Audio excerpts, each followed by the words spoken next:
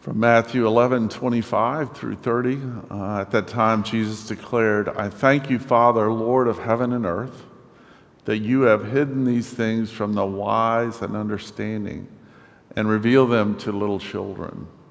Yes, Father, for such was your gracious will. All things have been handed over to me by my Father, and no one knows the Son except the Father, and no one knows the Father except the Son, and anyone to whom the Son chooses to reveal him. Come to me, all you who labor and are heavy laden, and I will give you rest. Take my yoke upon you and learn from me, for I am gentle and lowly in heart, and you will find rest for your souls. For my yoke is easy and my burden is light." This is the word of God for the people of God. Thanks be to God. Please be seated. So let me share with you one other gift that Hannah, I just had lunch with her a couple months ago before we relocated up here from North Carolina. Hannah's just graduated from high school and off to college next year, and I just wanted to spend time with her. And one of the other gifts that Hannah gave to me every Sunday, which was just so fine. I mean, you had to be in the service, you had to know what was going on, but we would do passing of the peace before I would preach. And so, peace of Christ, greet one another with a peace. And I would be standing more on the floor. And Hannah would be sitting about halfway back over on this side with her parents and her sister and brother.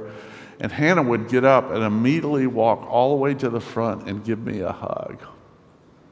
And she'd say, "May the peace of Christ be with you." Now, you would talk about gifts. You talk about something that'll help you preach. I think of Hannah just coming up. And so at lunch, I said, "Hannah, why did you hug me every Sunday when I would do the peace of Christ?" And she said, "Well, when we went through the communicants class together, you said when you do the peace of Christ, go hug somebody. So I figured I'd hug you." So every Sunday I got this beautiful hug. And again, it was, like just what you did. Everybody's greeting, talking one another. But if you were watching Hannah, she'd make a line straight to me and give me a hug. And that was such an amazing gift. We're doing this series of Matthew 11:28 through 30, but starting at verse 25. And today we're going to build on what's in the book that we're reading along with the sermon series, Gentle and Lowly, about how Jesus is inviting us into his heart. This is the one place in Scripture in the 89 chapters of the Gospels that Jesus says, "Here's my heart. I am gentle and lowly." That Jesus is inviting us into this gentle and lowly heart. So if you want to know what God is like, look at Jesus. If you want to know what it means to be a Christian, look at Jesus. But he's revealing his very character towards us, that he is gentle and he is lowly.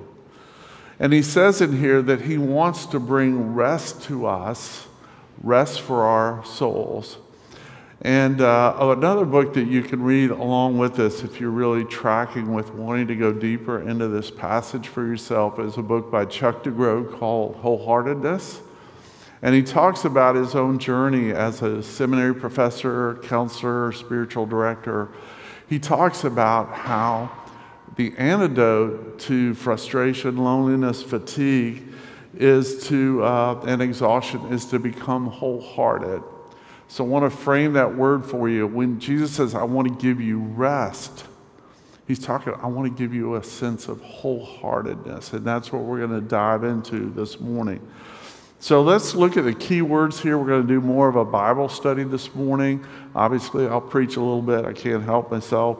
But we're going to look at the key words here. So the first thing in verse 28 is Jesus says, "Come." And this is so important because we don't want to run by it real quickly, because I know you hear me say "come," but in your heart you go, "I want to go." I want to come, Jesus. As we travel in this passage over the next few weeks, Jesus is going to be whispering to you, inviting you, "Come." And what do? Now, one of the things we see in the Jeremiah 16 and 17 verses, we see it in Isaiah 30, where God speaks to his people, and his people basically say, "No." There's some great stories that you can read about unrequited love. But when we think about Jesus and his love for me and you, part of that could be about us not loving him back when he speaks to us and invites us to come. So let me encourage you to hear him say to you today, come, and you say, Jesus, take me to where I need to be. I want to follow you. I want to go. So we don't want to miss that today. We also want to see that he reveals himself to children to get there, because you might already have all kinds of doubts or questions or reasons to not go, to not hear him say come. But Jesus says, if you want to find your way into the truth of what I'm inviting you to, you have to reclaim your childlike heart. You have to become that little child again. Some of you know I'm spend a lot of time thinking about helping people, counseling with people, and always learning somebody's story is to ask them, what were you like before you experienced your first trauma? What were you like as a person? What was it like to be around you as a little child before you really got your heart broken? What were you like? And now that you've lived through that, obviously you have a lot of fear of becoming that child again because you're afraid of getting your heart broken. And Jesus knows what holds you and me back, and he wants to help us overcome it. But he invites us to say, I'm revealing myself to you because I want you to know that I know how weary you are and how exhausted you are. I know that you've labored, and Jesus is basically all of you who are exhausted. But there's another way to think about this, because it's part of the pain of the culture we live in. Your neighbors, your family members who don't know God, is Jesus is saying, come all to me, all of you who are lonely. If you've ever worked with or been around people who really struggle with loneliness, it is exhausting. It is a great burden. It's a great fear.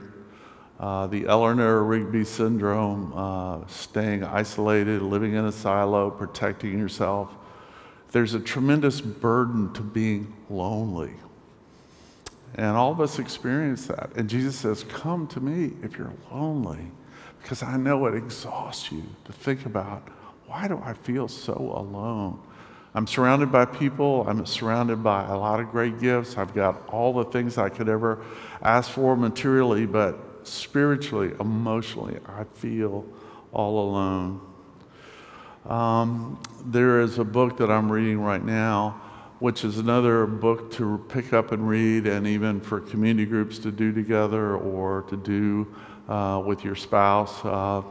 It's called Beyond Loneliness by Trevor Hudson. He's a pastor in South Africa, a guy who's an amazing writer and thinker. But my spiritual director that I work with really turned me on to this book and said, Clyde, this book is so good. And as I read it, I was reading it for people out here. I'm trying to help all these lonely people. Then I start reading and go, oh, that's me too. This is so helpful, but this book's called Beyond Loneliness. It's a small book, but like Gentle and Lowly, oh my goodness, it is so, so good. So if you're struggling with loneliness, if it's really weighing you down to the point of just fatigue and wanting to give up, if you're hanging on by a thread, let me commend to you Trevor Hudson's book. But what we see here is Jesus says what qualifies you to come is to admit you feel this. All you need to feel is your need for him, realizing this is the way I feel. I feel lonely. I feel exhausted. I feel misunderstood. I feel rejected. I am so weary. There's a restlessness in me. There's an internal murmur that what's wrong with me? What is wrong with me? When I'm really angry and I'm not thinking well or doing well with somebody, my temptation is to say to them, what is wrong with you? Has anybody ever said that to you? That's not a loving invitation. Okay, that's the opposite, gentle and lowly, but you can hear it. It's shaming. Like there is something fundamentally wrong with you that excludes you from whatever. Now, the great reformer John Calvin says is that And here's the key thing, too, to look at this verse. It really jumped out at me this week. Jesus says, come to me all. Okay, circle that word all. It's for all of us to come to him today. And what Calvin points out is that people will do this. He uses the word perverted doubt, that somehow they're excluded from this invitation. Jesus says, all of you come. He's opening his arms wide. His invitation is to anyone who will come. Because some of you have already started discounting that this applies to me. And Calvin calls it a perverted doubt. So let me give you an illustration of this. Because again, if you work with people and trying to help people to know Jesus better, you will hear this statement. Trust me, you'll hear it. I've heard it many times. Where people will say to me, Clyde, I know God forgives me, but I cannot forgive myself. You ever said that? You heard somebody say it? Now, logically, we know that makes no sense, does it? I mean, if God has forgiven you of all your sins, if Jesus has done all this great work, why would you say that or believe that's true? Now, we're not going to dive deep into this right now, but you see how the person is saying, somehow I have a way to exclude myself from the hesed, from the mercy and love of God, because I am bearing the weight of my failure to such a degree that I feel responsible to the degree that I am unforgivable. That's a dark place to be. That's a hard place to be. And again, follow me close here. I'll tell you sort of a Southern Bubba story.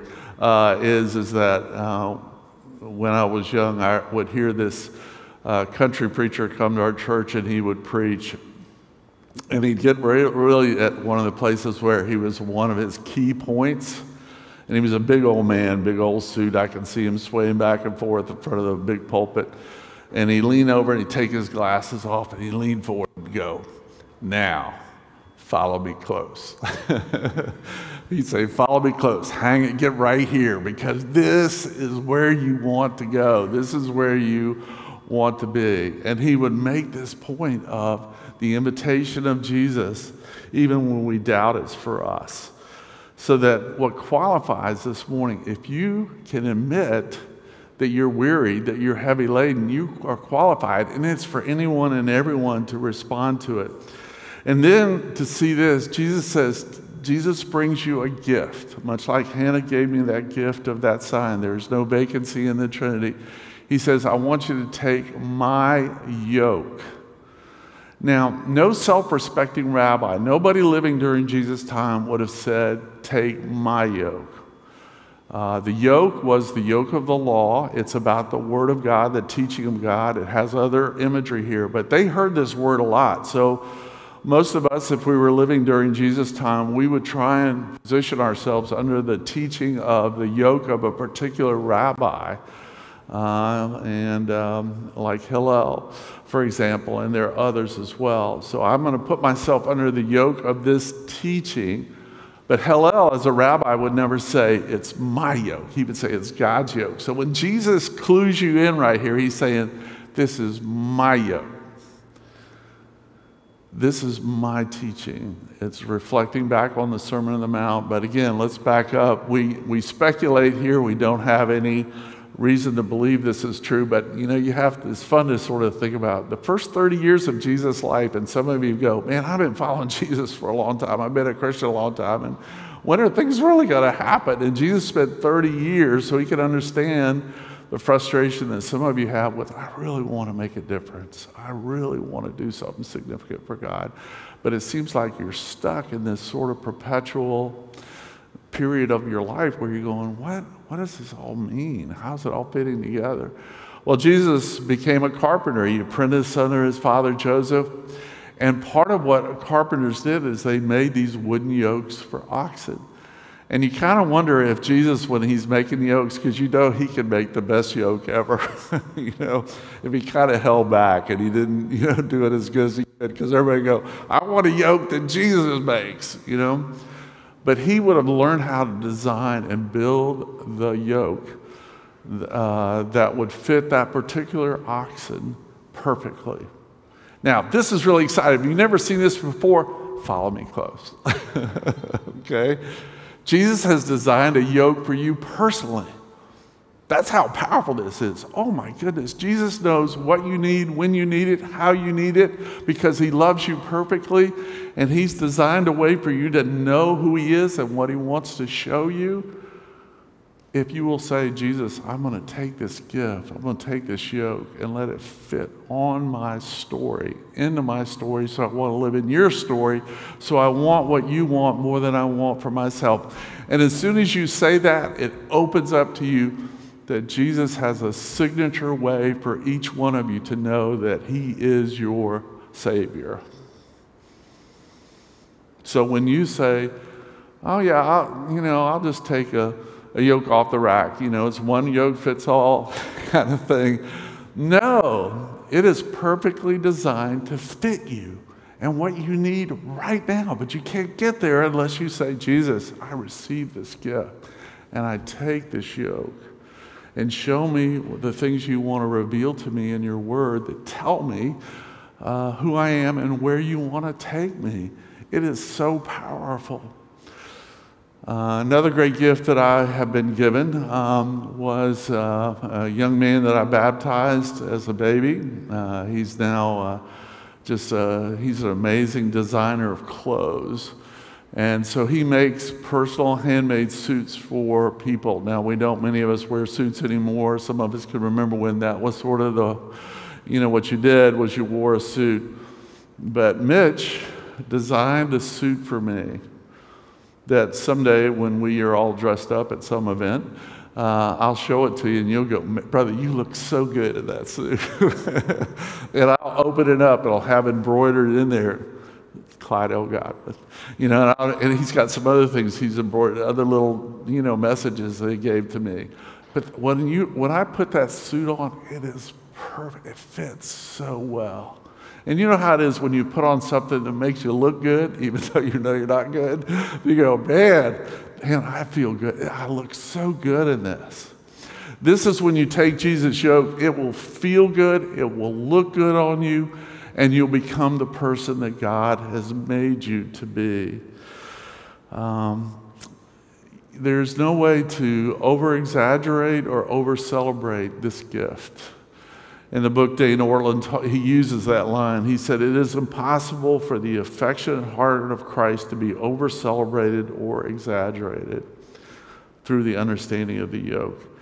Now, Jesus says, if you take this yoke, you're going to get rest. We see a little bit later, it's rest for your soul. It's not physical rest. And here is, again, a place to just sort of think about this.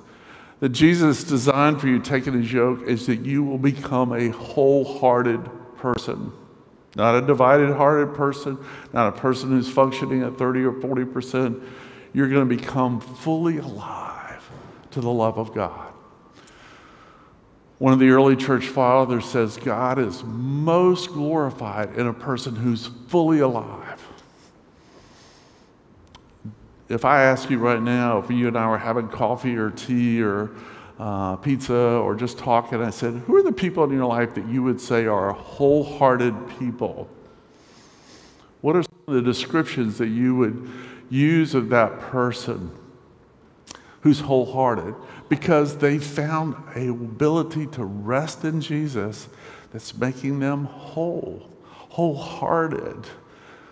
I'm going to just pick one person that if I was to describe him to you, he was so much fun to be around.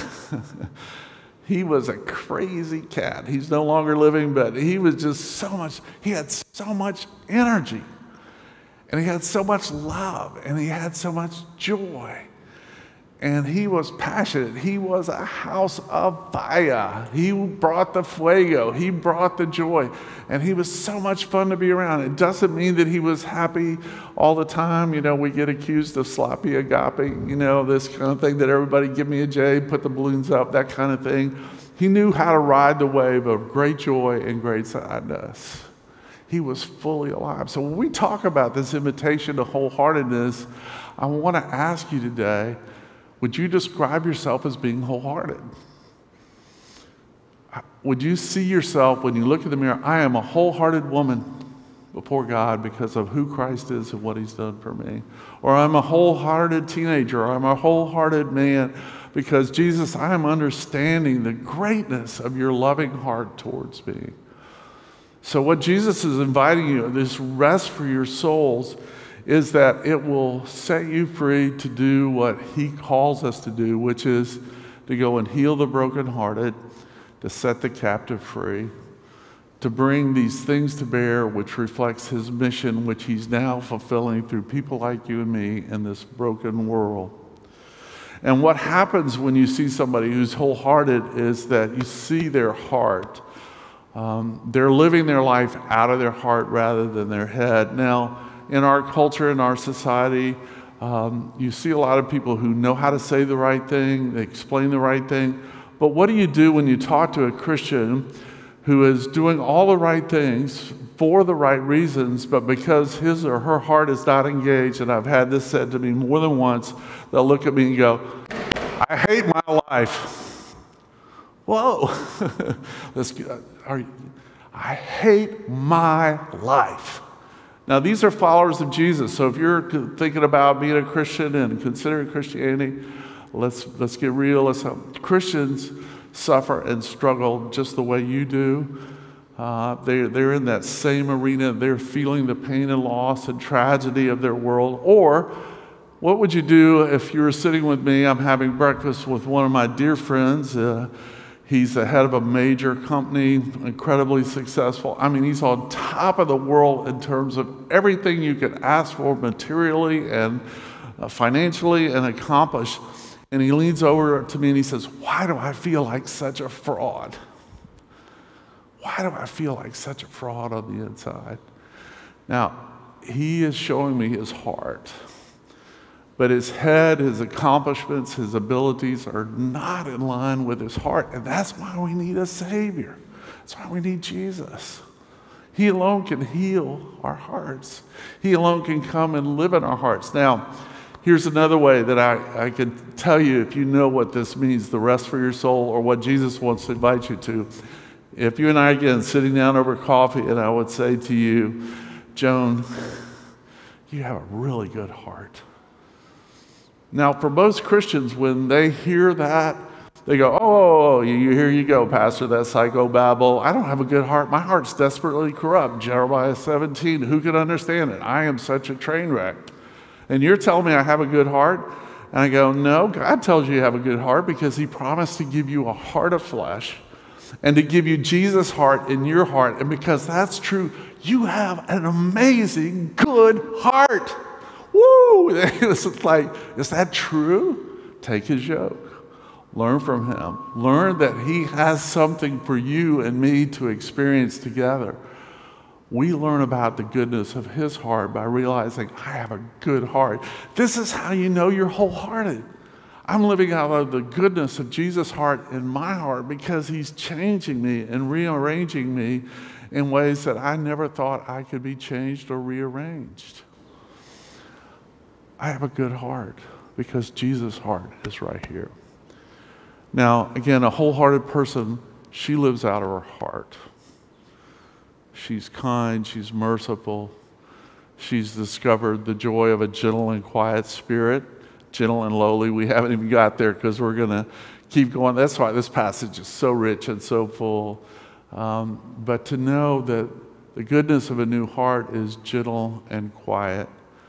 Now, Peter talks about that for women to experience that, but it applies to men as well.